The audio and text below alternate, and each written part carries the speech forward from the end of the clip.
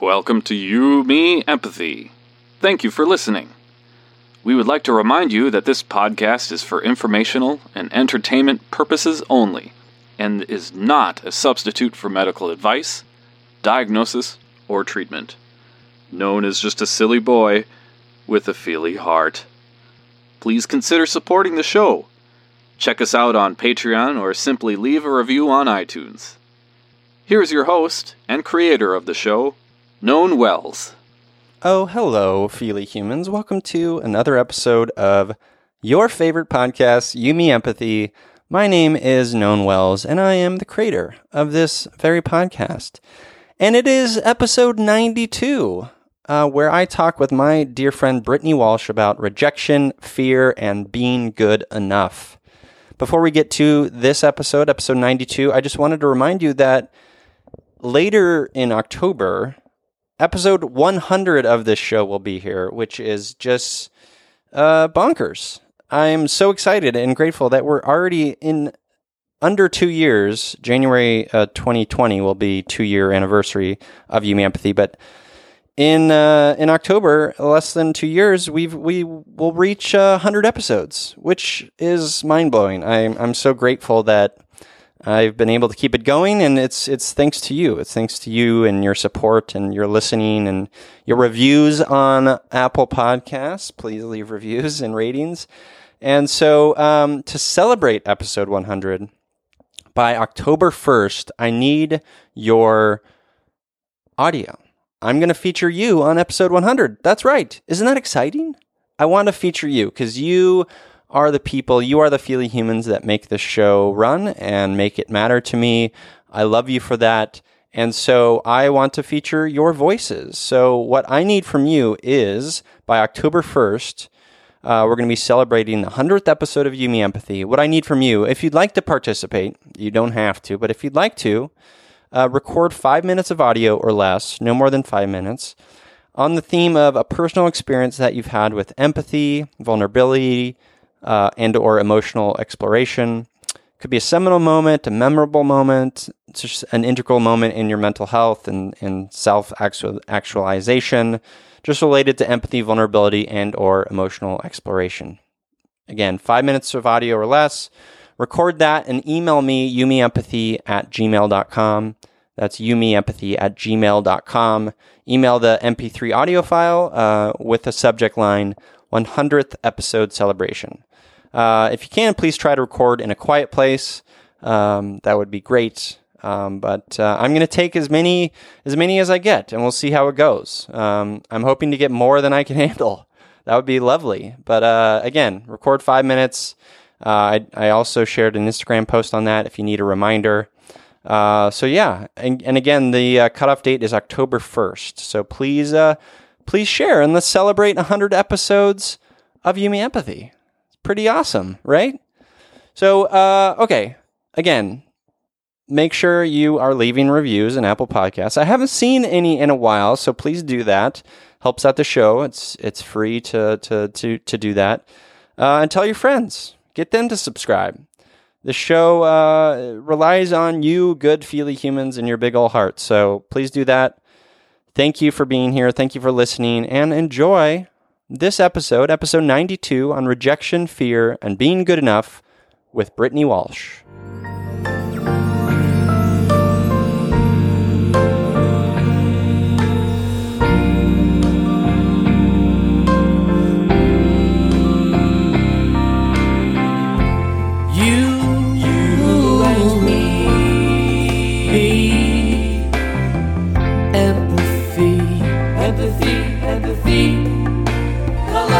La la la la, you, me, empathy, yeah, la la la. Welcome to You, Me, Empathy, a podcast about exploring the struggles we face in our day-to-day lives as humans trying to get by on this wondrous and overwhelming pale blue dot. The intent of You, Me, Empathy is to talk openly, without judgment, about our neuroses, our mental illnesses, our shared anxieties and worries, to create a dialogue that is vulnerable and deeply human and empathetic, and to share that dialogue with others to inspire emotional and cognitive collaboration and insight so we can, hand in paw, break down the stigma that make us feel shame and guilt for struggling, for feeling our feelings, for being feely humans.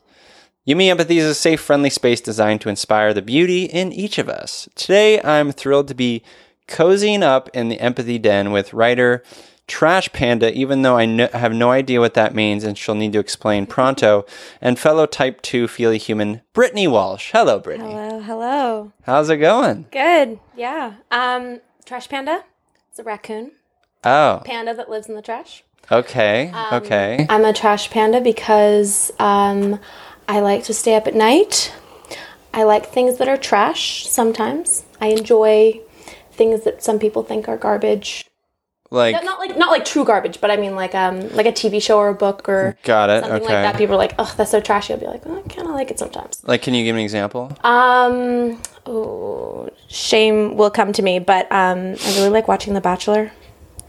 Okay. I mean, honestly, why would I judge? Like, Yeah, I've never seen The Bachelor. And I don't think. I mean, It's not great television. I will tell you that.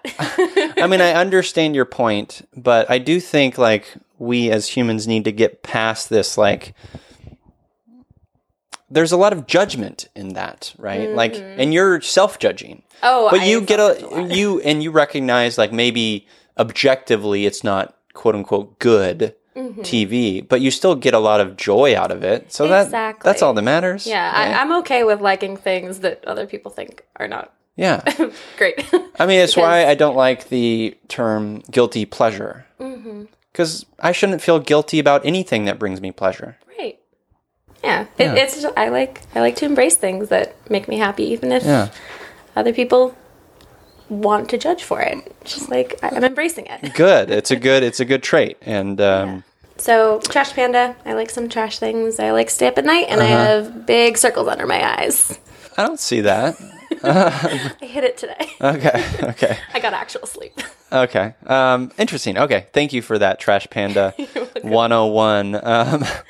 Well, thank you for being here. You are here and in my house. Yes, it's Yeah. super exciting. Yeah. Only a few people have been able to do that for of the You Me Empathy guests. So Well, it's an honor. I like your space. It's incredible. thank you. Well, before we get into your story, we always do an emotional check-in. As you know, how are you feeling? I've been doing better than usual. Okay. I just, as I've told you before, just finished a 2-week trip with my best friend, Dee, and she came to stay with me, and Scooby's moving around like a bull in a china shop. yeah, I had her out here for a couple weeks, and we got to do a bit of exploring. We went out to Zion and up to San Fran. Oh my gosh, Zion is so beautiful. You know, that's where I went on my honeymoon. Really? We went camping for a week Oh, in amazing. Zion. We only Yeah. spent the day. We didn't have much time, but it was absolutely gorgeous. She's a photographer. Beautiful photography. Yeah, I follow her Yes. on Instagram. Yeah. Incredible stuff. And it was really cool getting to see the world through her eyes. She's a type 4 for the Enneagram. So she's very good at showcasing the beauty and everything. And Nice. so, What a getting to trait see that her is. do Yeah. it was magical. And, long distance friendships are super hard, but we got to do lots of really normal friends things. We spent several nights just like curled up on a couch on our laptops doing nothing in silence. And it felt so good to have that. Yeah. So That is a true sign of friendship. Yeah. In any sort of relationship where you can just kind of sit and be with them. Yeah, like you can sit in the silence and it isn't uncomfortable. It's just you guys doing your thing together. And we got a lot of that time and it was really great. And, getting to adjust to each other's little quirks and behaviors in day-to-day life. More so her getting used to me than me getting used to her. Sure. But it was a really awesome experience and it's really helped my mental health. That's awesome. Yeah, she's 2 weeks you had with her? 18 days. So Okay. A little over that. But yeah, so she was staying with me and, getting to know parts of my life. And I got to show her things I liked and we got to make new experiences together. So it was That's very beautiful. exciting. I love that. Yeah. There's something about just like that. I mean, it's the way you're describing it is making me nostalgic for those types of friendships. And I'm not saying I don't have those, but there's something still kind of fresh and new about what you're experiencing with Dee.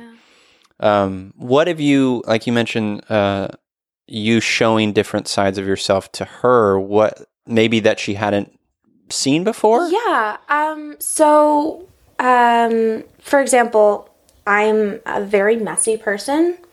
I deal well within it. I'm cool with it. I can negotiate all my messes around me, but she very much likes things to be neat and orderly. Feels she was having a lot of trouble spending time in my spaces and not going, oh, that's a mess. Oh no.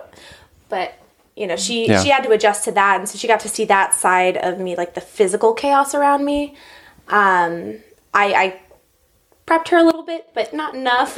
But she was a trooper with that. Okay. You think it made her... Hold on one sec. Just try to get it a little bit closer. Like that? Because you're holding it like a little bit over here. All good. It's all right. Do you think it gave her some anxiety? I think I definitely gave her some anxiety there. She was trying really hard not to, fiddle around in my car, cleaning stuff up, and trying not to make me upset by it, which it didn't upset me at all. I appreciated all of her, trying to help clean up my space and make it a little more conducive to a healthy environment. But I know it was difficult for her to deal with it because it's not something she's used to, and not something she gets to see with me a lot, because most of our interaction is over the phone or like a little FaceTime bubble. It's not everything all around me. Yeah, it's you're in it every dimension. Yeah, exactly. Do you talk about mental health together? All the time. Oh, that's nice. Honestly, I credit her with the biggest strides I've made in mental health the last couple years. Awesome. She herself has gone through medication and therapy and stuff like that. So she kind of helped guide me into it, going, hey, like this side of it can really be bad, but do it anyways. And, giving me the courage to share my feelings about mental health and how I'm doing. One thing about her is that she's fantastic at recognizing those things in me.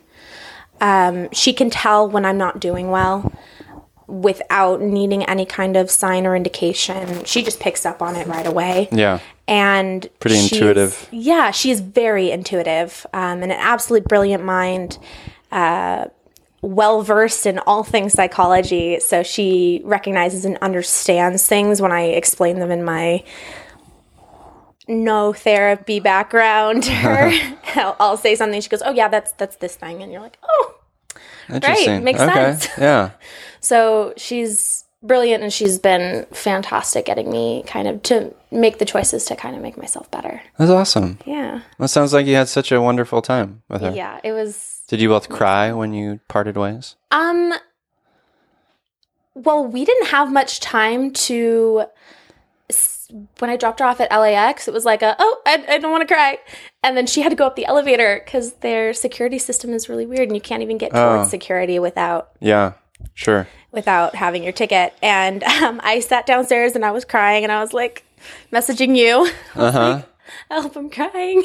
I was like, I love her so much. But, we were emotional having to say goodbye, but it's not goodbye forever. It's just goodbye until I have enough money to get over to her. Yeah. And take my turn to see her. So you're next. Yes. Yeah, you're next to visit. Yeah. I'm the next one purchasing a And flight. she's in New Zealand? Yes. Which part of New Zealand? She lives in Auckland. Okay, yeah. So, I've been to bottom of Auckland. the North Island. Yeah.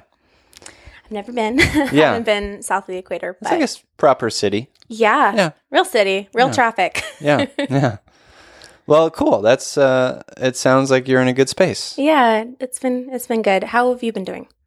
Thanks for asking. I've been pretty good. So I've had some stomach issues appear, and it's the SIBO, and so the doctor is going to send me up to Cedar-Sinai up in LA to see a specialist. because I was basically taking some antibiotics that were supposed to help with all the stuff I was dealing with, and it helped for a short period of time, but it's back, and I posted about I ran a trail half marathon, and like the whole day, and then days after, just the worst stomach pain and cramping, and it was not fun.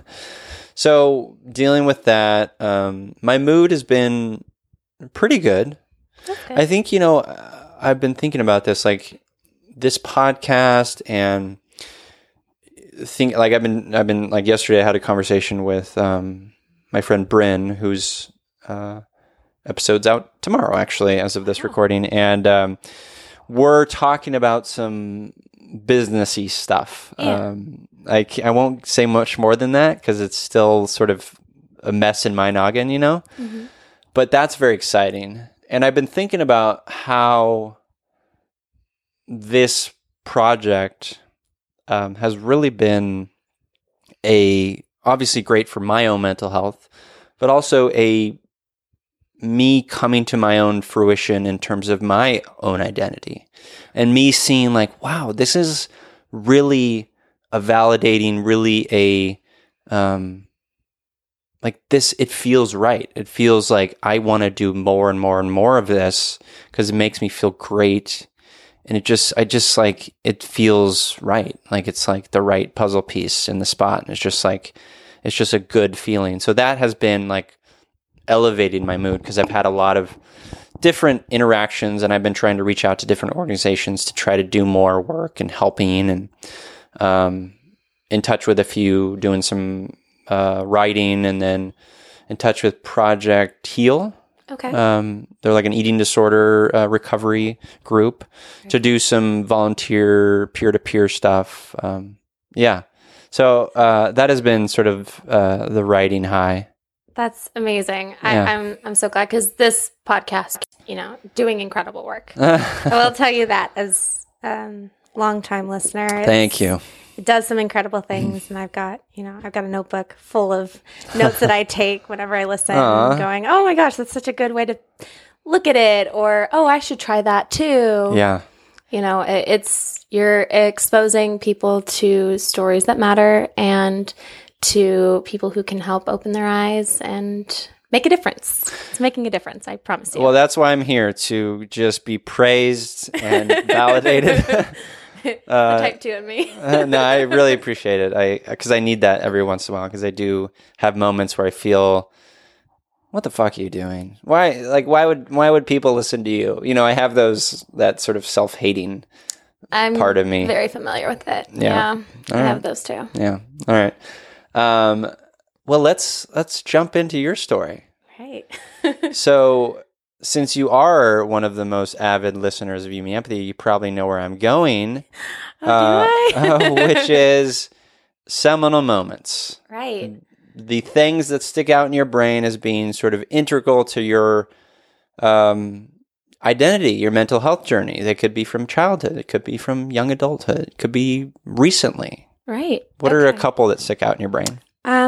Well, starting with my, foundational, who I am, daughter of two very wonderful and still happily married people. So I'm very lucky to be part of a nice and centered nuclear family. Lucky. Yes. Very lucky. It contributes to me kind of trying to push down my mental health, but, going, oh, how can I, this person who has a really good background, go, oh, I have depression and anxiety and all these not so great things.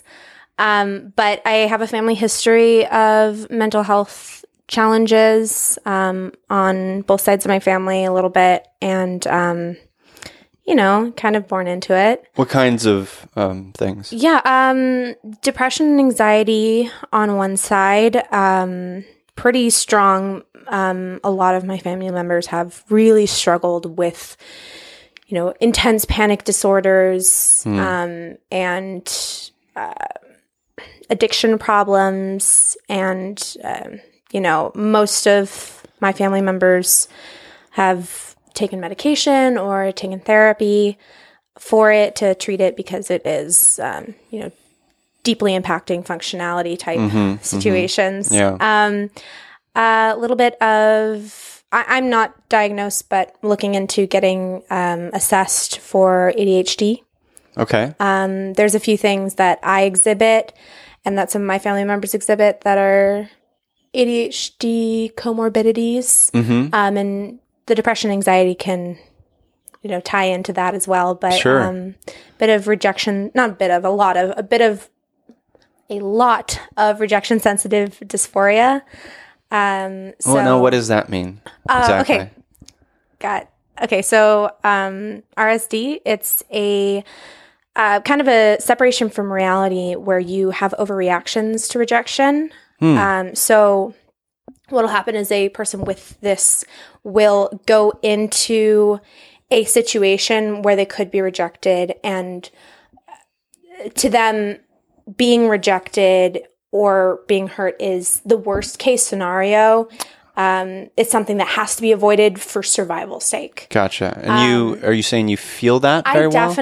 I didn't even realize it until recently, but my dad was like, yeah, you've got a pretty textbook case of this, because it's severe emotional sensitivity, physical pain from even the thought of being pushed away or feeling unloved or unappreciated.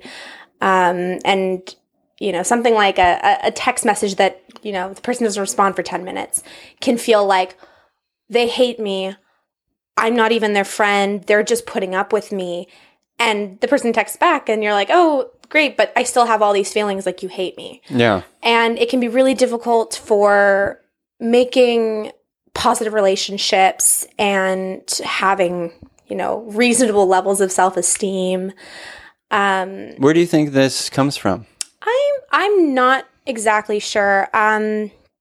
Maybe I had some difficulties with bullying in elementary school. Nothing physical, just emotional and sometimes the sometimes emotional verbal. is the most damaging. Right? Yeah. Sticks and stones will break my bones, but words will leave a lasting impression Yeah. on my psyche. 100%. But yeah, I had, I had people tear my friends away from me. I had people act like they were my friends and then make fun of me. Was this in like elementary school? Yeah, that was from like 1st through 8th grade. Kids So, are monsters. They really are. And it's really hard being like a soft person who wants to see the good in everybody, because I look at the people who did that and I'm like, I have no compassion for you anymore. I just can't do that because you did that to me. Yeah. So probably comes from that. I kind of expect everyone to treat me that way, which, I've never proven myself right, but it still prevents me from living like a normal person. Now, when you were being bullied, and I've experienced, I had this bully in high school. Mm-hmm. For some reason, he targeted me, and he hated me for some reason. And he would like try to pick fights with me all the time. And I was like a sensitive, scrawny kid, and it terrified me. When you were experiencing this bullying, did you go home and talk about it with your family? No, I don't think I did. Although I know that my family members, like just, within my nuclear family and then as well as extended relatives, recognized that I was not doing well. My parents were able to see that I was exhibiting uncharacteristic levels of anxiety at 5 years old. And what would you do? I get overwhelmed and nervous by the slightest things. I had this habit. I remember becoming incredibly afraid that the people I love were going to die, and that the last thing they heard from me was going to be anything other than "I love you." And That's dark. For like a 5, 6, 7-year-old to go, "Oh my gosh, what if mom dies while she sleeps?" And the last thing she heard from me was, "No, I don't wanna," or something like that. And so I kind of got this habit, and my entire family has had to adjust to it. I still do it where I end every phone call, every conversation, every night with I love you. Whether or not I'm mad, it's always reminding them that I love them. And to some people, it comes across as me like kind of just saying I love you to say I love you. But me, it's going, hey, like even though I'm feeling this way, I love you anyways. And I want you to know that. So I do it with my friends, grandparents who never used to finish conversations with I love you, now do, which throws other family members off. They're like, when did that happen? I mean, I think it's a great act to say I love you. But also, if it's a symptom of this fear of rejection, fear of death, fear of making a lasting impact, positive lasting impact, then that's it's like problematic, right? Yeah, it's like at its root, it's like really wonderful, but then you dive deep in and you're like, oh, this is a deep, intense fear, and this is a child trying to push away this fear the only way they know how. You're trying to control. Exactly. It's going, well, I can't control if somebody dies, but I can control what their last words from me are. Right. And sometimes I recognize it myself and I'm like, ooh, should cool down, but... Have you worked on this in therapy? No, I'm actually finally starting to try to put myself out there and get a therapist. Okay, for the first time? Well, not necessarily for the first time. I did a brief period of therapy in college after I came back from studying abroad. And what spurred that? I was adjusting back, and somebody recommended that I do therapy because a lot of people coming back from abroad have difficulties. I wrote my thesis on those difficulties. Right. So, I know the challenges those people face. Yeah. And I was like, okay, I should have someone who can listen and help me negotiate through it. And it wasn't that bad for me because I was kind of anticipating it and I looked at it from an academic perspective. But, it was nice, but I don't do very well, I think, in just the talk therapy. And I need something a little more oriented around coping. And the talking wasn't helping in the amount of time I was given. I was only given a few half-hour sessions. And so it didn't work for me. And so I kind of put it on hold. Sure. And then I kept putting it on hold. Yeah. I do want to get into the sort of the stuff that you wrote about in your thesis. But what kinds of things are coming up for you thinking about getting a therapist now? Like, are you scared? No, it's just, because fear is an emotion that's valid in this case. I definitely had a fear of therapy and of medication for a really long time. But I hit a really tough mental health crisis, starting in late 2016, to the point where I was realizing that what I was feeling and the levels that my emotions were at were very unstable, and I couldn't keep dealing with it. It wasn't helping me in any side of my life. And so I, begging my mother to take my hand and go with me to the doctor, started medication. And started talking to my doctor about the depression, about the anxiety. It's a big step. Yeah, it was really scary at first. Kind of had that fear that I would be different because of it. It's common, yeah. Yeah. Totally get it. I mean, now that I'm on medication, I'm like, no. But the truth is that happens. That can happen. And I'm lucky that my doctor was very supportive, and he was very quick to reassure me that the medication he was prescribing me, he had really great results with people. They felt normal. And I was like, oh, okay, normal for them, what they think is normal. And I was like, okay, I could work with that. So I started it. I tried it, had no side effects. So that was really great. I didn't want to have to give up, better emotional stability for the sake of a side effect that I couldn't handle. Yeah.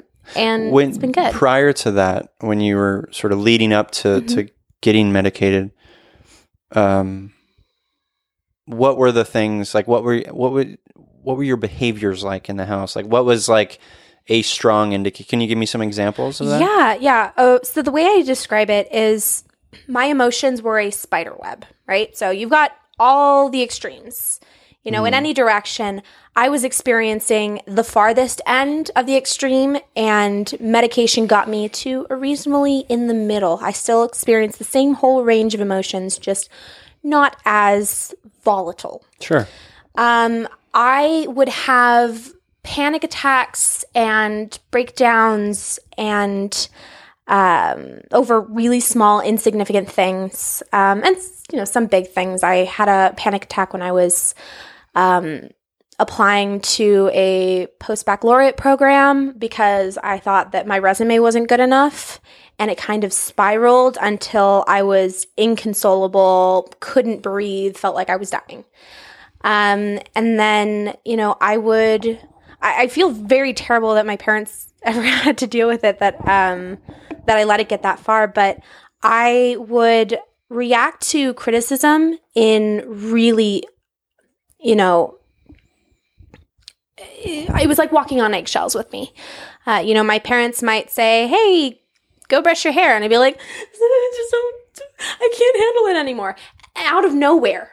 I'd be sobbing inconsolably for like the slightest little, "Hey, you should do this thing that might help you," to the point where they were scared that I would, you know, break at any point over something insignificant. And they talked to me, and I started talking to them about my feelings and how I was doing. And that was when I told my mom I'd be open to, you know, being seen and trying medication or trying therapy if just somebody would help me make the appointments. You know, after the first two, I was fine on my own, but I needed somebody to walk with me through that. And my parents stepped up. That's like great. None other. It's amazing. Yeah. Yeah. Are you still on that medication? Yes. And what is it? I've been on escitalopram, just generic Lexapro. Yeah. And I like it. It's been great. I've been fortunate not to have to deal with side effects. You know, beyond if I forget to take a few pills, I feel a little fuzzy. But beyond that, it's just I feel a little more capable of controlling my emotions, or not letting my emotions control me. I used to, you know, I used to be guided by all of the wide range of feelings that I had, and now it's just like I'm feeling really sad today. Cool. Let's go do our thing. Just kind of acknowledging it and moving on. That's good. Yeah, it's a lot healthier. Yeah. So there seems to be this running theme in your life where you don't feel good enough. Yeah. Or bad enough. Yeah, like, but the reality is there's no enough. I know. There's no should. There's no, you know, like, I mean, I relate. Like, I do this to myself all the time. Feel like a fraud. Feel like I don't deserve love. All these things. How are you working through that? Like, how are you? Because I mean, I just know, like, I can't be in that all the time. It's such a dark place. Yeah. And it's such an anxious place because you're dealing with the emotions of others, and you're trying to like almost like project control over their emotions and how they're going to react, and like, which is just a futile task. Yeah, it really is.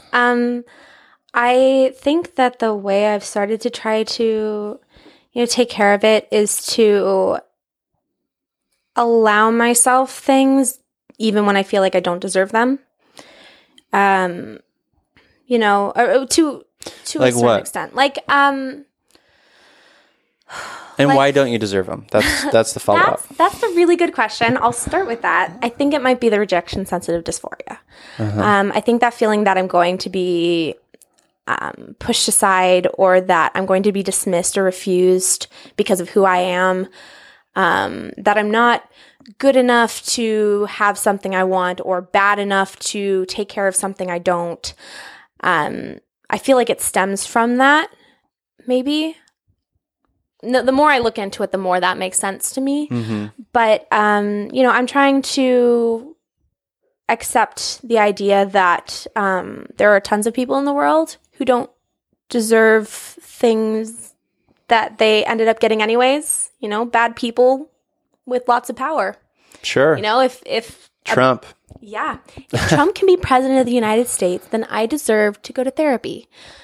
Something like that. Like, Or just say, I deserve to go to therapy. that's true. Don't even bring Trump into it. Trump doesn't need to be in here in the first place. One of the sort of insidious parts of this, and I'm relating to you very deeply, is the comparing part of it. Yeah, there's a lot of comparison in my life. I growing up, I knew I wasn't happy. I knew I was not feeling normal.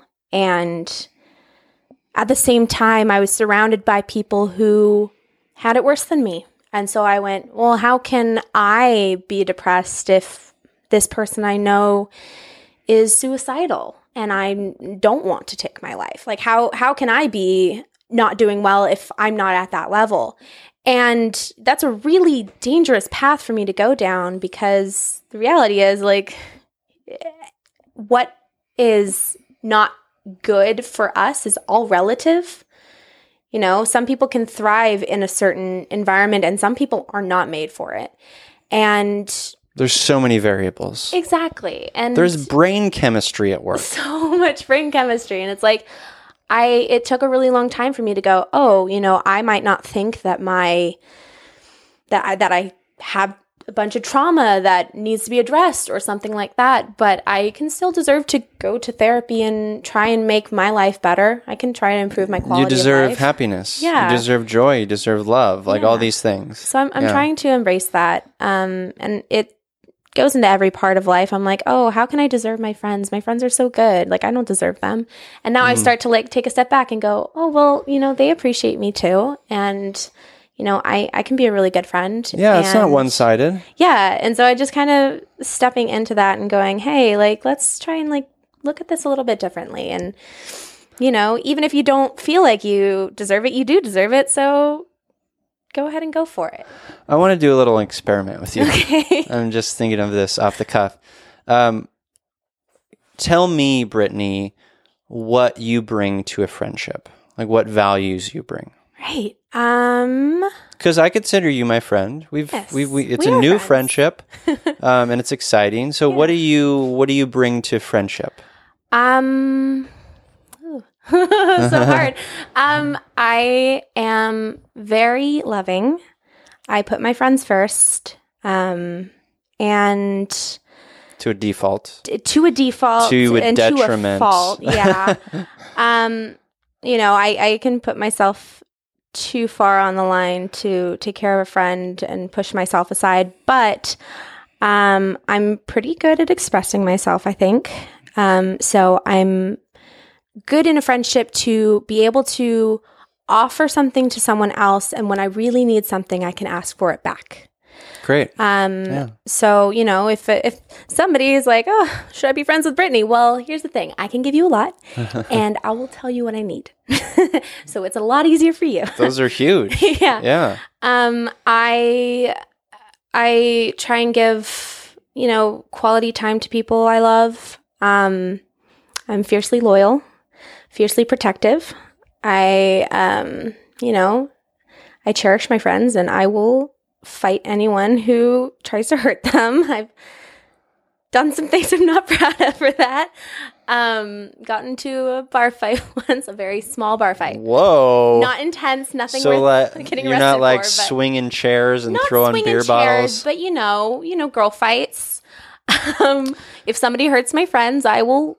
Did you punch someone? No, thank God. Okay. Nothing that will get me in too much trouble. But sure. couple bent fingers, all a couple right. girls crying type things. Okay. Like, I'm capable of it, Yeah. but I don't do it because I am a nice person. I think I'm a good person at heart, even despite my, Don't quirks say that can despite.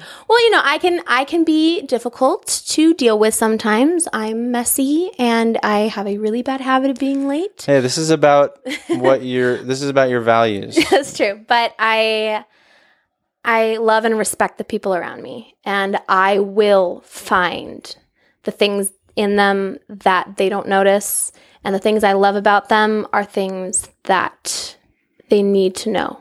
that they're capable of. You know, I can look at a friend and go, hey, you're really amazing at this thing, or I really appreciate this thing about you. And, you know, my friends tend to go, oh, I had never even thought of that before, but wow, thank you. That's amazing. So I like to do that. And I'm a very affectionate drunk. Okay. So, you know, get a couple of drinks in me and you will have a text thread of a million things that are positive about you to help you get through when you need it. That's nice. So that is, you know, a couple of things I bring to the table. There's many things. Well, I wanted to do that just because I wanted you to hear that out loud. I wanted the listeners to hear that. It's hard to say that kind of stuff. It is hard. I talk very negative about myself a lot of the time. And I get it, but I want you to stop it. I mean, I'm just kidding. But it's clear that you bring tons to relationships and friendships, tons of value. Like those are the things that will be integral to long, like healthy relationships. And people see that, you know. So embrace it. Yeah, I have people around me who do definitely see that. Deserve it. Thank you. Okay. I'll get off my high horse. I totally understand the not sick enough thing too. Like, I think that's a really good, that's really something that we all have probably felt at some point. Because it's the comparing thing. We think about people in our lives who, like this person, like you said, this person's had suicide attempts or something. Or this person has a psychosis-based disorder, and I just have depression and anxiety. It's that just. It's just. It's the just. It's the shoulds. But this point can't be reiterated enough. There are no justs. There are no shoulds. It's just what is. It's just what is. And the sooner we recognize like what we're experiencing is like unique and valid, not unique in that like other people can't relate to it, but it's valid and it's true and it's our true emotional experience, the better we will be, because then we can start doing the work of looking inward and asking the questions. Because if we're focused on others, we're taking away from the energy and we're demeaning ourselves. Yeah. We're not giving ourselves the attention that we need. Yeah. I think especially, you know, in friendships, I think it's really important to be validating the people around me. That's another thing I bring to the table. I love validating people. Because... But you don't like validating yourself. I don't, yeah. You know, I'm really good at, it's the same thing as like, you know, being a type 2. It's like, you know, it's really easy for me to go out and give people love and attention and take care of them. But when it comes to me, I'm like, I don't know who's she. Like, why should I do that?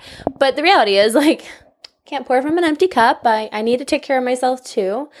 But you know, it's hard to look at something and go, oh yeah, like just because it's in my head doesn't mean it isn't real.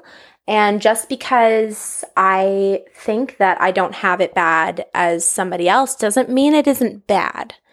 So, you know, stamping on it and going, yep, that's real. Yep, you feel that way. Totally right. It's hard to do to myself, but it's really easy for me to do to other people. Yeah. You know, what's helped me in this regard in coming to terms with this idea and trying to be gentler to myself is my siblings, we've all have, like I'm the only one that doesn't have a relationship with my father. And I've gotten some grief for it. I've gotten, you know, some questioning. I think they're all at a point where they're respecting my decision, which is nice. And my sister's been very protective and it's felt good and validating, you know.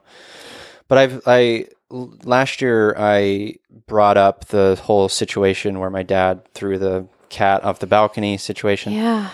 And like that memory is so distinct in my memory and so like it was so traumatizing, like seeing that.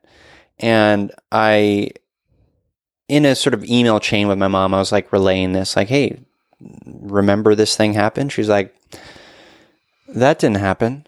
Like, your dad would never do that. You wouldn't have just made that up. And I was so upset by that and angry. And then I went to my sister and was like, hey, Mom's saying this, like, you remember this, right? And she's like, yeah, that happened. And that was validating. But I think the point is that even if it didn't happen exactly the way I remember it in my head, and memory's fallible, of course, the emotional experience was as real as can be. Yeah. And it impacted me in a way that is as real as can be. And I guess I bring that up because I think that it's the comparison thing. It's the feeling like our experiences aren't valid. I had the pressure from siblings feeling like, oh, maybe I shouldn't be impacted this way by my father. But the reality is I have been. Yeah. And I've had to like own that. And it's allowed me to really grow in a lot of ways. Because I was hurt and I was traumatized, and for a lot of different shitty things he did, and I've had to just own that and say, like, look, you are different. Even people in the same household, same blood, they were impacted differently than I was. Yeah, and there's like some experiences that we're more susceptible to being affected by. Even just like the slightest little change in our brain can cause us to see things in a way that another person doesn't. We're all different. Totally. We're all really different. But I think, the reality of truth is that it does very much vary between people. And it's a matter of taking in, factual things that happen, plus how we experience them, plus what we take away from them. The combination of those three things are what gives us our truths. And, everyone can have the same exact event happen to them, but they experience it from a different side, and everyone takes something else away from it. It makes, hundreds of different permutations of how we understand something that has happened. And I think that's empowering. Yeah. I think it's exciting that different people can have different interpretations, right? Yeah, I think it's really essential because we live in a world full of people who are so different and see things from different sides of things, who have different religions and traditions and are in different places at different times. And when we take into account all these facets, what they bring to the table, what they take away from something, and how they see it, you can take a single moment and turn it into a woven story that is truth. Just because somebody doesn't see something the same way doesn't mean that they're wrong. It's just that's what they saw. Yeah. And taking that step forward and going, yeah, I remember this thing and it deeply traumatized me and I am changed because of it is truth. And whether or not, for example, your mother remembers it. Yeah. Doesn't change the fact that it happened and it affected you. Yeah, absolutely. Even if your brain tried to cover it up with a different kind of memory and changed it, you were still affected by it and it still shaped you. Yeah. And so it's your truth, and it's important to validate and recognize it and give it that space. Yeah, thank you. Hearing you say that makes me think of like, really what we're talking about is such an important part of empathy. Yeah. Like when we take the step of recognizing that each of us has unique experiences and different truths, and they're all valid. That's such a perfect foray into understanding and growing empathy, don't you think? Yeah, oh, definitely. I mean, I've always been kind of drawn to things that foster that. Where I take away those three in combination came from historical theory that I loved when I was studying in college, which is that history is the combination of an event, experiences, and the mythologies we take away from it. Because, how an event plays out is cold and lacks humanity. Because you can look at a battle and go, this thing happened at this place, was caused by this event, this many people died, right? There's Just facts. That's just facts. Yeah. And we can prove it, and we can, construct our idea of history around it, but it lacks the human substance. And the reality of history is that we're studying people as well. And when you take into account all the experiences surrounding every single person has a different story to tell about it. And we as a culture try and put it together and hold on to a certain part of it, right? Like, take, for example, Thanksgiving, right? We had an event. Whether or not it happened, the way everyone says it happened, there was an event. There were pilgrims. There were Native Americans living in the same space. And there were different sides to the experience. There's a Native American experience. There's a pilgrim experience. And you combine those together and you create a story that is history. But what matters most is where we combine that with what we take away from it. And, for me, I always see people talking about how that's not really how it worked. That's not what life was like back then. That's not how pilgrims treated Native Americans. And I see a group of people who want to think that we were good, kind people, and we were fair and loving to our neighbors. Even when, we caused genocide and disease and terrible, terrible things to a group of people who didn't deserve it at all. But we take away this side where we want to think that we cooperated and that they were kind to us and we were kind back. And that tells me a lot about people as well, that we value those things, but we see this disconnect when we don't act that way.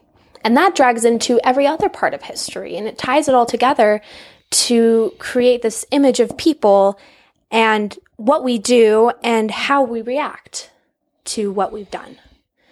And it really opens up my eyes to other people around me. I can see people who have beliefs that I disagree with. And I can go, wow, I really think that's wrong. But I can see why. I can see what's happened to you to make you feel this way. I can see that you have felt ignored or unappreciated or cheated. And now you have closed yourself off in this way or opened yourself up to this idea that's kind of put us into a little bit of conflict, but I see where you're coming from and I understand you. And it's very hard for me to do that in some cases, but I try my best because the reality is everyone is experiencing the world differently. And we're affected by all the little facets of our lives. And we have to be able to look at people that way. And accept all the different sides of their history, to be able to embrace them and to be good people and to love each other. Except Trump, right? Trump is one of the people I can't excuse. I'm trying to. I really don't know how to do it. And it's been a 2-year fight to try and understand that man. Yeah. I mean, I love everything you said. I think that it's such a beautiful representation of meeting people where they are, giving them the space to be who they are based on their own experiences. Yeah. Not bringing our shit into it. Yeah. And thinking our perspectives or our ways of thinking is superior or should overwhelm theirs. That's arrogant. Yeah. It's foolish and short-sighted to think that I think something better than someone else. Yeah. Because the reality is we are all doing our best to figure this world out. The world doesn't make sense. But we're trying to do our best to survive it and to get through it and make sense of it all. And it would be wrong of me to look at someone and the way they see the world and go, that's wrong. Just push them aside. There's nothing beyond that. Yeah. I feel like life is about connecting with other people. on a level that's deep and about the uniqueness of each other and the beauty of humanity. And when we come to it with like, you know, this arrogance that we know something more than them or our way is right or whatever, then there's no growing beyond that. There's just a stop. There's no connection. There's just dismissal. And the best way to, you know, approach those situations is to open yourself up and learn that person and let them learn you. That's how we cooperate. That's how we grow. That's how we develop new ideas. And, you know, if we step into that and just push them away, it's never going to do any good. That's not how we make world peace. That's not how we solve the problems of our day. That's how we perpetuate this dark, hateful, inhumane existence. You know, it's better to open yourself up and let people in and let them let you in too. Yeah. Everyone on this earth is trying to connect in some way, shape, or form, and it's a disservice to other people to just push them aside. And everyone belongs. Yeah, we're all here. This is our little pale blue dot. Yeah, that's right. Do you do you think you got some of this sort of frames of thinking from your parents? I definitely think I got a lot of it from my parents. So I was raised Catholic, but not strictly so. Okay. I went to Catholic school, but my Catholic school was filled with people from different races and different religions, which was totally cool to me. Yeah. You know, the idea that someone who practices Islam would want to go to a Catholic school. Yeah. Like, that's super cool. Like, right on. Nice. Well, thanks for learning my religion. Let me learn yours a little bit. So I was surrounded by people who were different from me. And my parents at home were always, you know, they encourage kindness. My dad is always quick to catch me if I start, you know, getting on my soapbox and being like, this person thinks this thing and that's offensive and terrible. He goes, okay, well, let's just think about what's motivating them. He's very quick to kind of drag me back down if I kind of get a little too into that thought, because I need work on it too. I'm not perfect in that sense. No one at is. all. Yeah. But I'm trying. And my parents definitely encouraged that in me. And I think it's made me a very open person. I mean, I love learning about different cultures and different religions and different experiences because, you know, I only have this small corner of my world, and that's not the entire thing. Well, that's the beauty of and the richness of life. Yeah. Is like the opportunity, like, to learn that stuff. Exactly. You know, like I think that's such an amazing gift that we know so little and there's so much to know. Yeah. Right? We will never stop learning about each other. Hopefully. Oh, yeah. Yeah. Because it does take action. It does take consideration. Yeah. Like on the part of the Feely Human. It does take like a choice. Yeah. It is a conscious choice to wake up every day and choose to be the most empathetic and loving and open person you can be. It's hard work, but it's worthwhile work. Oh, it is. Yeah. 100%. So one of the things like you brought up to me prior to recording was this idea of chaos. So I've talked about chaos on this show before a little bit, and I'm curious to hear your thoughts and your perspectives on it. I'll give mine. Yeah. To a fault, like chaos as well. Not necessarily in the sense of, you know, the house is in disarray or something, but to the sense of, like, a perfect example of it is when I go for a hike or something with Jessica. Mm-hmm. She likes to know, how long are we going to go? Where are we going? Where are we going to end up? Yeah. And I like and cherish and just live it up. Love to just like, who knows? We're just going to go. And it's an adventure. And chaos reigns, you know? And I like a bit of that. And I think it's because I'm a bit anarchist, a little bit. I like the a part of it that speaks to this control thing, right? I struggled with control, and I think it's like sort of led into my eating disorder. Yeah. And for me, it's about letting go of control and saying, hey, there's so much to know. I don't know everything. There's so few things that are in my control. So I'm just going to let this thing be and just see how it goes. And for some, that's scary and terrifying or cavalier. But for me, it's a relinquishing of control. It's a giving into this pale blue dot. Mm-hmm. So that's my perspective on the chaos. I mean, I could take it a little too far with Jessica just to make her annoyed. Yeah, I can definitely empathize with her. You know, my little anxious body, like, oh yeah, I like to know when I'm going home. But Paul Muldoon, the Irish poet, had this really great quote that I love. I brought it because I was like, I love it because it's about chaos. Okay. And he says, we are assailed by randomness, by a world that doesn't add up. But having said that, I wonder, do I really need to be reminded again and again about how the world doesn't seem to make sense? Maybe it makes perfect sense. If your vision of the world is chaos and flux, if that's how you get out of bed in the morning, you don't really need anyone to remind you of it. So I heard that a few years ago, and it really resonated with me because I came to this realization that the world around us is chaos.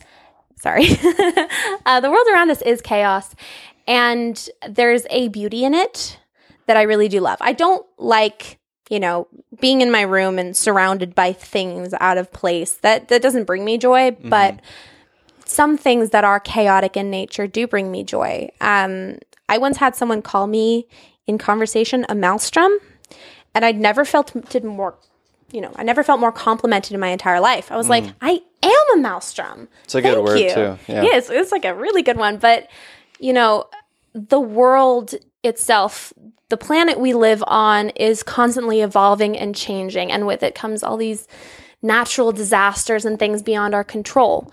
And if that's the way the world is supposed to be, it's totally okay for me to have a bit of chaos in myself. You've got like a little pale blue dot in your heart. Yeah, exactly. We're just channeling I'm just a baby-sized what the earth is giving us. Yeah. We're trying to be mirrors to this earth. Exactly. And there's that one quote, I can never remember who said it, but you have to have chaos within you to give birth to a burning star or a rising star, something like that. Oh, that sounds familiar. But Nietzsche? Maybe. Okay. But I love that because, all good change is preceded by some kind of chaos, right? The earth had to go through catastrophic change to even be able to produce life. Land is created by chaos in itself. Volcanoes coming up from the ocean. It's chaotic and terrifying, but it makes the land that we live on. And chaos can be uncomfortable, right? Yeah. But as you and I both know, in discomfort is where we find the gems. Yeah, it's where we find truth in the things that drive us. And, for me, my mental health is my chaos. And I do my best to find beauty in it, to find the positives it gives me, to find the positive change it's making in me. Like, it would be nice to not be sad and feel empty and feel anxious. But the reality is it makes me a better person. And I can't trade that for anything because it's vital to who I am. And I appreciate it for what it's done for me, even all the shit it's dragged me through. Sure. So, I'm all about embracing chaos and, giving it the space to do its thing and to let the change happen.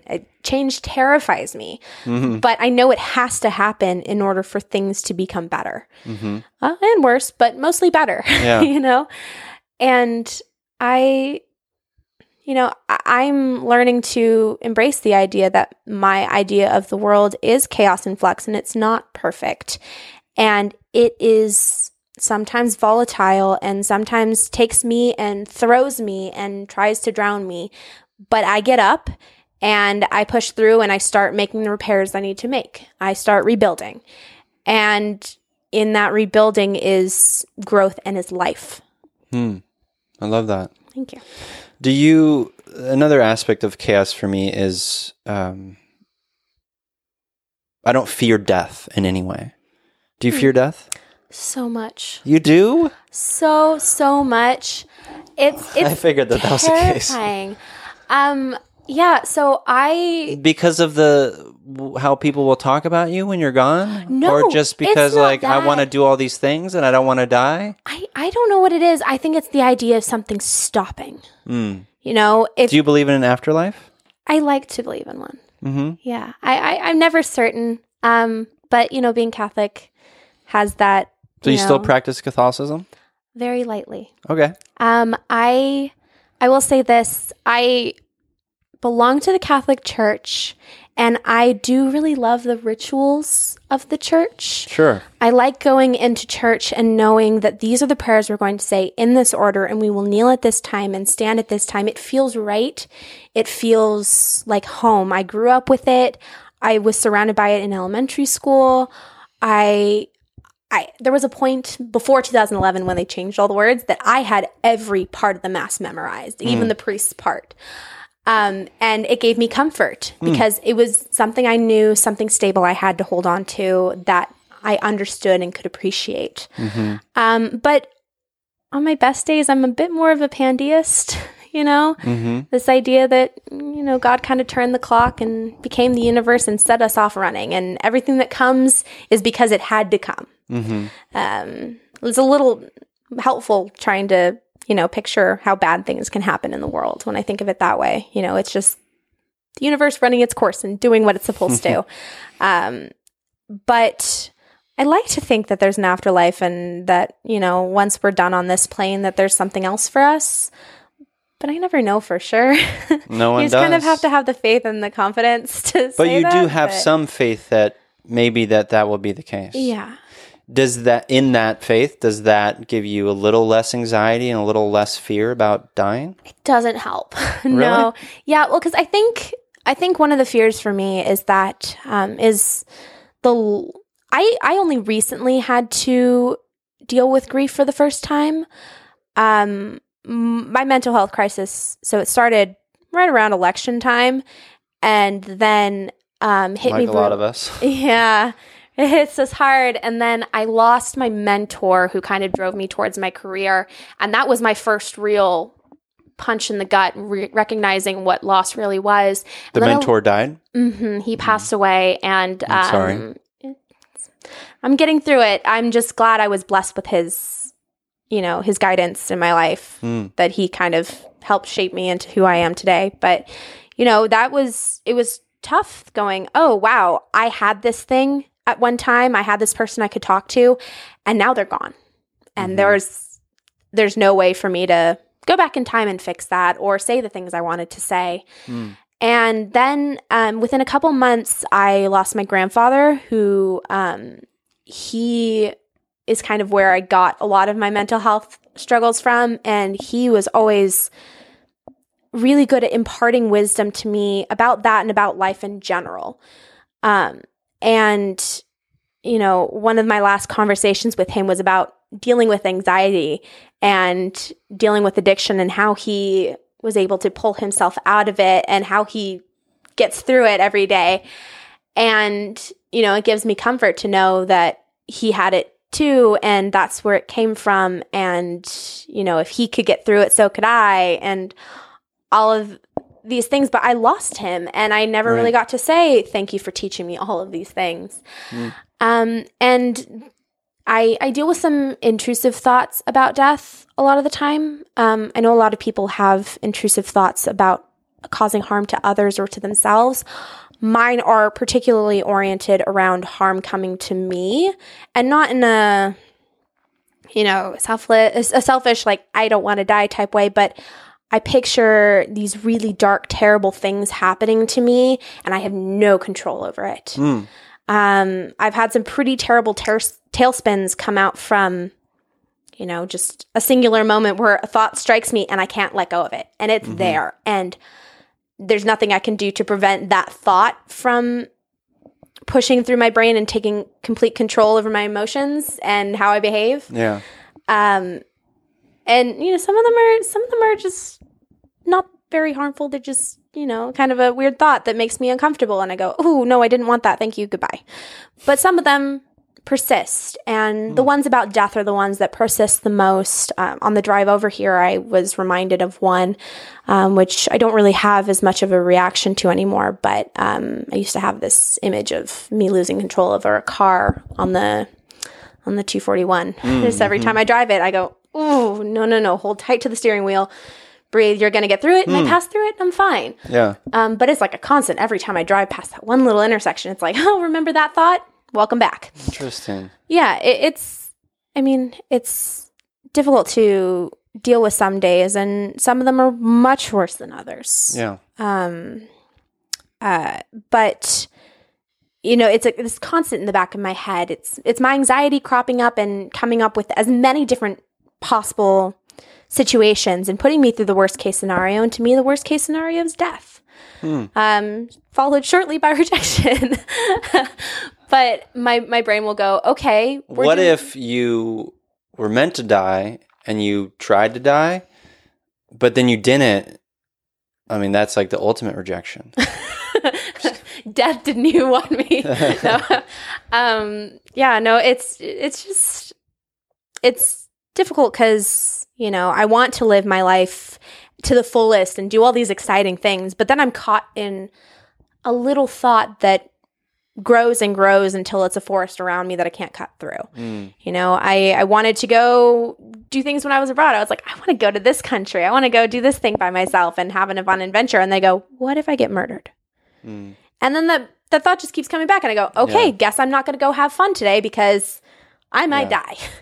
And it makes it hard to live daily functional life because I'm constantly afraid of what if this thing kills me? What if this thing kills me? And the reality is the world can do that. And I don't have control over when it happens to me unless I was feeling that way and I wanted that for myself, but I'm too afraid of death to even step into those thoughts. My brain will suggest them all the time, but it's not something I want for myself. So I'm terrified of it. So interesting. I never think about death. Oh, that must be nice. Well, it's, I'm trying to understand what's going on there for you. I wish I understood. I'm kind of eager for therapy to kind of dive into that a little bit. I'm eager for that for you as well, because I do think that could be helpful. Now, a professional, not a silly human like me, can have some real insight. Yeah, I'd like to do that deep dive and see what's lingering under the surface to kind of draw that out. I mean, I would argue, again, not a therapist, that it is related to the feeling, the worry about rejection. It is related to the not good enough. It is related to the how will other people perceive me. It is related to just your anxiety brain. Yeah. Oh, it's anxiety brain going on overload. Anxiety brain loves that stuff. Yeah, and I think trying to let go of some of that is could be beneficial. But yeah, I hope you find some peace in that. Thank you. Because a constant fear of death, you're right, as you point out correctly, can take away the present. Yeah, it takes away a lot of fun, exciting things. I could be doing a lot more with my life if I wasn't so tied down by it. Yeah. But that's kind of why I want therapy now and why I started pursuing medication, because that's not living. Do you think you could benefit from medication for anxiety?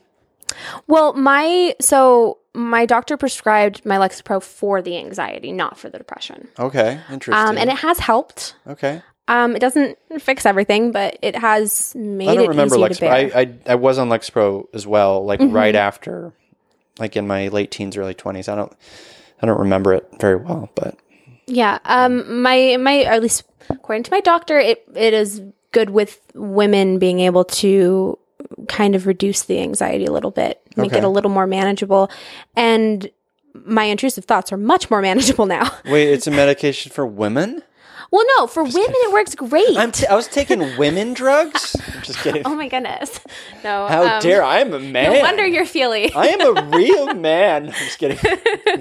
But no, he deals with a lot of his female clients have the most success on Lexapro. And interesting. most of the women I know who are on medication for their anxiety are on Lexapro as well. Oh, interesting. Okay. Which is, kind of nice. I'll be like, text one of my friends and be like, hey, I feel really fuzzy right now and it kind of feels like this. And they're like, take your medication. And I'm like, oh, wait, I've missed it for 3 days. Oh, gosh. It's like, it's good because I have these people who go, oh, I know exactly what you're feeling. That is helpful. Here's what it is. Yeah. Here's how you fix it. Nice. Like my first couple of days with it, I was like nauseous. And I Sure. was like, I can't take this. And my friend texted me. She's like, yeah, you'll be nauseous for the first couple of days, but then it's gone. So keep taking it. I'm like, okay, fine. And it was gone. And it was all good. Yeah. Yeah. So most of the people I know who have anxiety and are treating it, the women in my life at least, are also taking the same thing as me. Yeah. It's cool. Kind of like it. Yeah. I remember skipping a day of my Vibrid, which is for the depression, and like I always take it at night, and the next morning, maybe 8 o'clock or something, I felt so off. I felt like such a darkness. Oh. And I was like, what is happening? I feel like so disconnected. It was like I was on like a team retreat. I felt so disconnected from everyone. And then I was like, oh, I didn't take my depression med last night. Like, yep, that's That'll do something it. I should take. I'm lucky right now. I get like kind of random allergy responses. I have year-round allergies, Me but too. I found in the last year or so that if I don't take my allergy pills, my skin itches everywhere. And it's really great because now I have a built-in, hey, you didn't take your meds button. That's true. I'm like, yeah, oh, you have a everything itches. sign. Yeah. I'm Yeah. like, why do I? Oh, meds now. That's helpful. Okay, very yeah, helpful. I like that. One of the things that you also mentioned to me is this your gratitude practice. How does that work for you? Like, what do you do? And how does it help you? So I try and, it's still a work in progress, but I try and give thanks for things around me, whether they're good or not so great. I try and write down something I'm grateful for every day. Just a little bit of journaling, just a little blurb being like, I'm really grateful for friends today, or for coffee that tastes good, or, okay. find something. Yeah. Because there's always something to be grateful for. But I also like to give gratitude to, things like my mental health, right? Like, I do not have the most positive relationship with my mental health, but I do like going, hey, depression, thanks so much for, taking good care of me. Anxiety, thanks for making me safe. Depression, thanks for giving me some extra perspective today. Oh, interesting. Okay. Because, it's been a constant in my life, and I don't plan on getting rid of it. And I don't think I can, even if I tried.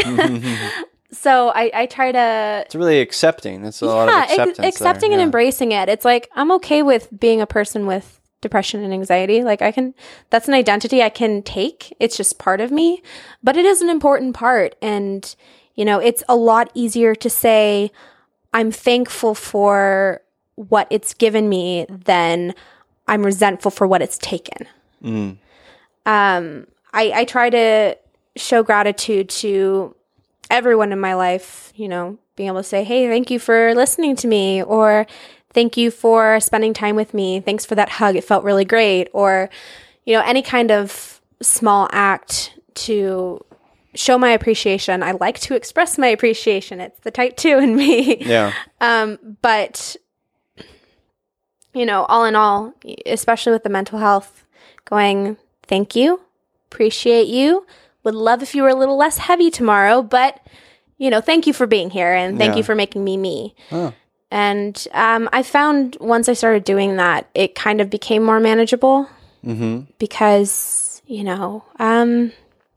when I feel empty, I don't have to feel so miserable or so anxious or so filled with anger or, the kind of manic joy, I can just sit and settle and be me. And I'm like, thank you for this space for me to have some quiet or to get a new lease on life or whatever it may be that it gives me. And it's connected me with some of the best people I know. It's made me a more empathetic person.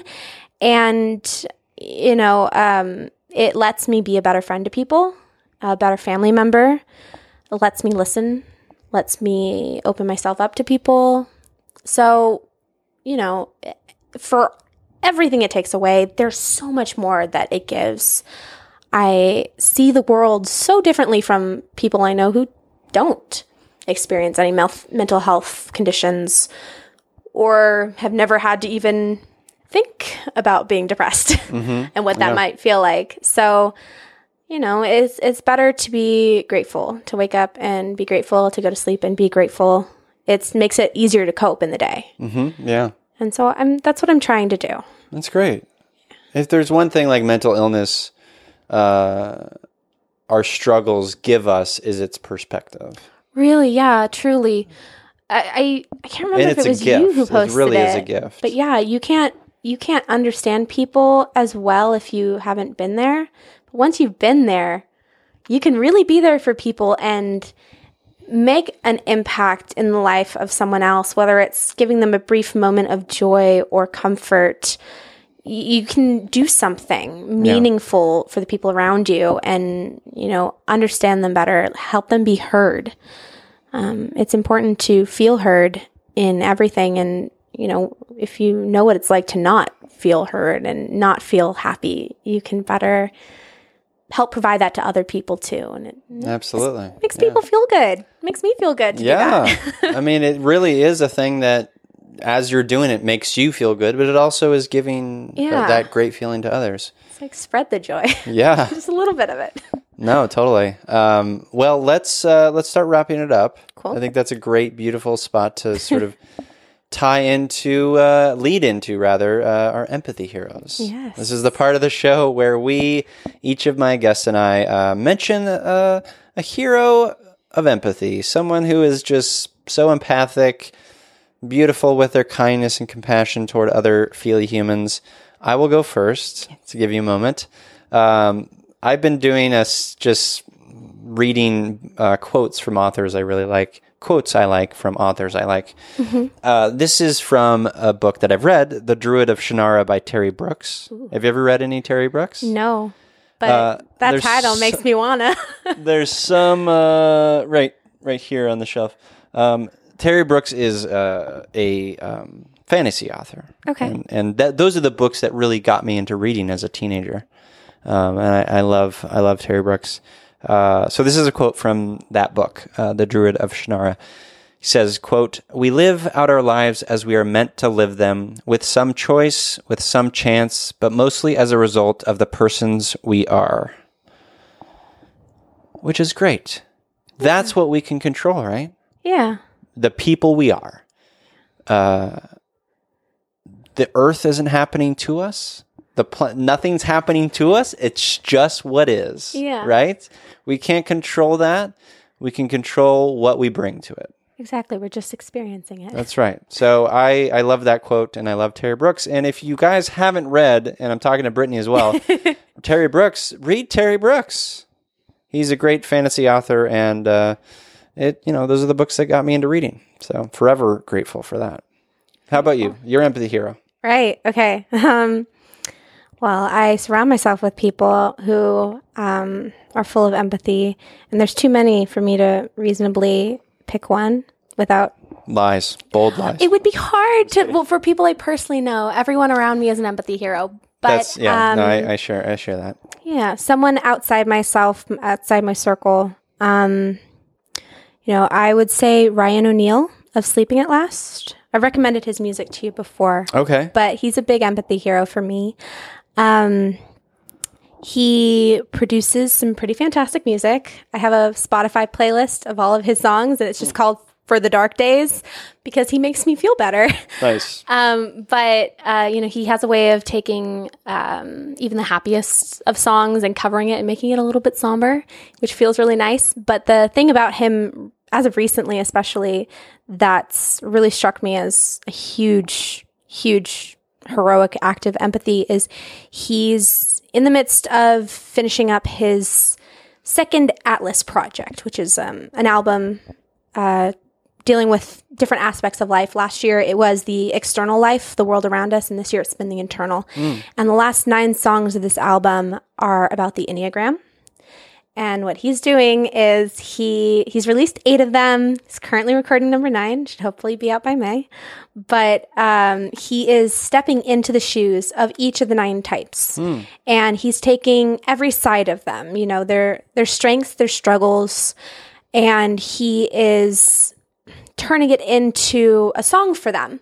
And he's writing them a song, but it's not just any old song like it could be. He's writing them a redemption story. Oh, wow. And, it's taken me on a wild journey, understanding myself and understanding others better. I highly recommend it for, getting to know people better a little bit, trying to look into their motivations. It's a big act of empathy to study it. But first time I heard the song for Type 2, I didn't know about the Enneagram, and I was bawling just inconsolably because it was just this moment of feeling truly and deeply heard and spoken to. And, the theme of the Type 2 song is maybe one day I'll get around to fixing myself too. And I heard that and it just hit me. And it's also very full of natural disaster metaphors, which are my favorite. Yeah, okay. But, the idea of love being this force of nature and, trying to take care of others and having to learn how to take care of yourself too. And each of the types songs make me deeply emotional, and they're so specific and well crafted, and he's just put his whole heart and soul on the line to make these songs that help other people feel heard and honor them and try and offer them a path towards redemption and to their best selves. And it makes me so happy every time I hear them, and it helps me see other people better. So, and what's the artist's name again? He produces music as Sleeping at Last, but his name is Ryan O'Neal. Okay. I'll make sure to link those in the show notes. That sounds amazing. I need to take your advice and check that out for sure. He's great. Soft and sweet music. So if you're, if you want to be like rocking out to hardcore, not the type for you, but he is wonderful and his lyrics are just stunning. Okay. All over. Excellent. And lots of music. He produces so much. Okay. He's got a whole space series. Space? Yeah. What? I'm into that. He's got a space album and he produces songs about new astrological events. Okay. Or astronomical? Shoot, I can't remember which one it is. But, things that are happening. Astronomical. Astronomical. Yeah. Things that are happening in space right now. Like he just released a song about the Mars rover Opportunity. And wow. So he's a space nerd, too. Oh, he's total space nerd. Okay. And it's nice because, I am too. And it's nice to, have a song that fits that kind of feeling of being this small thing in a big universe and trying to, find the beauty in all of it. Yeah. It's good stuff. I love that. Definitely check him out. I will.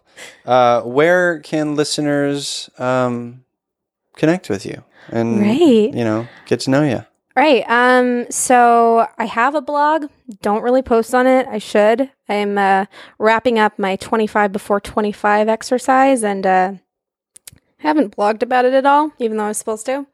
So I'm going to have to catch up on that. Why were you supposed to? Are you just putting that on yourself? It was like a project I wanted to do for myself, but I'm really, really good at procrastinating. Be kinder to yourself. It's all right. It's fine. It'll happen 24. When it happens. You've got time to do whatever. Exactly. But access to that is on my Instagram. So my My regular handle is my full name, Brittany Marie Walsh. So BrittanyMariewalsh. Great. And then I have another Instagram for more specific mental health stuff. I don't toss it around. I don't link it on my normal page, but it's not a secret. So I'm also on Instagram as Some Kind of Catastrophe with a Y. So yeah, Catastrophe with a Y. And it's kind of just my space to, talk about how I'm really feeling, what the kinds of weird emotional spaces I might be in. It's just a place where I can be a little more open and honest without, the casual acquaintances of Instagram. Sure. Yeah. Which is fun. Nice. So yeah, those two. And, in my bio, I have links to my other things, my various blogs and websites and stuff. Nothing too serious or too exciting, but still me. Out there on the web. Don't deprecate. Just own it. I don't do much with them, but I do have stuff there. And I have my writing there, too, there if you anyone's go. interested. My thesis is available and accessible and stuff like that. Nothing more exciting than reading a thesis. Nothing like reading 50 pages of Irish history. Oh, my goodness. But it is. I made it fun. Okay. All right. I'll take your word for it. Yeah. Well, thank you for being a guest on You Me Empathy. Of course. Thank you for having me. Of course. It's been an honor. Yeah. And listeners, I'm here. You're here. We're here together on this wayward, overwhelming, awe-inspiring pale blue dot. We have each other. It's You Me Empathy.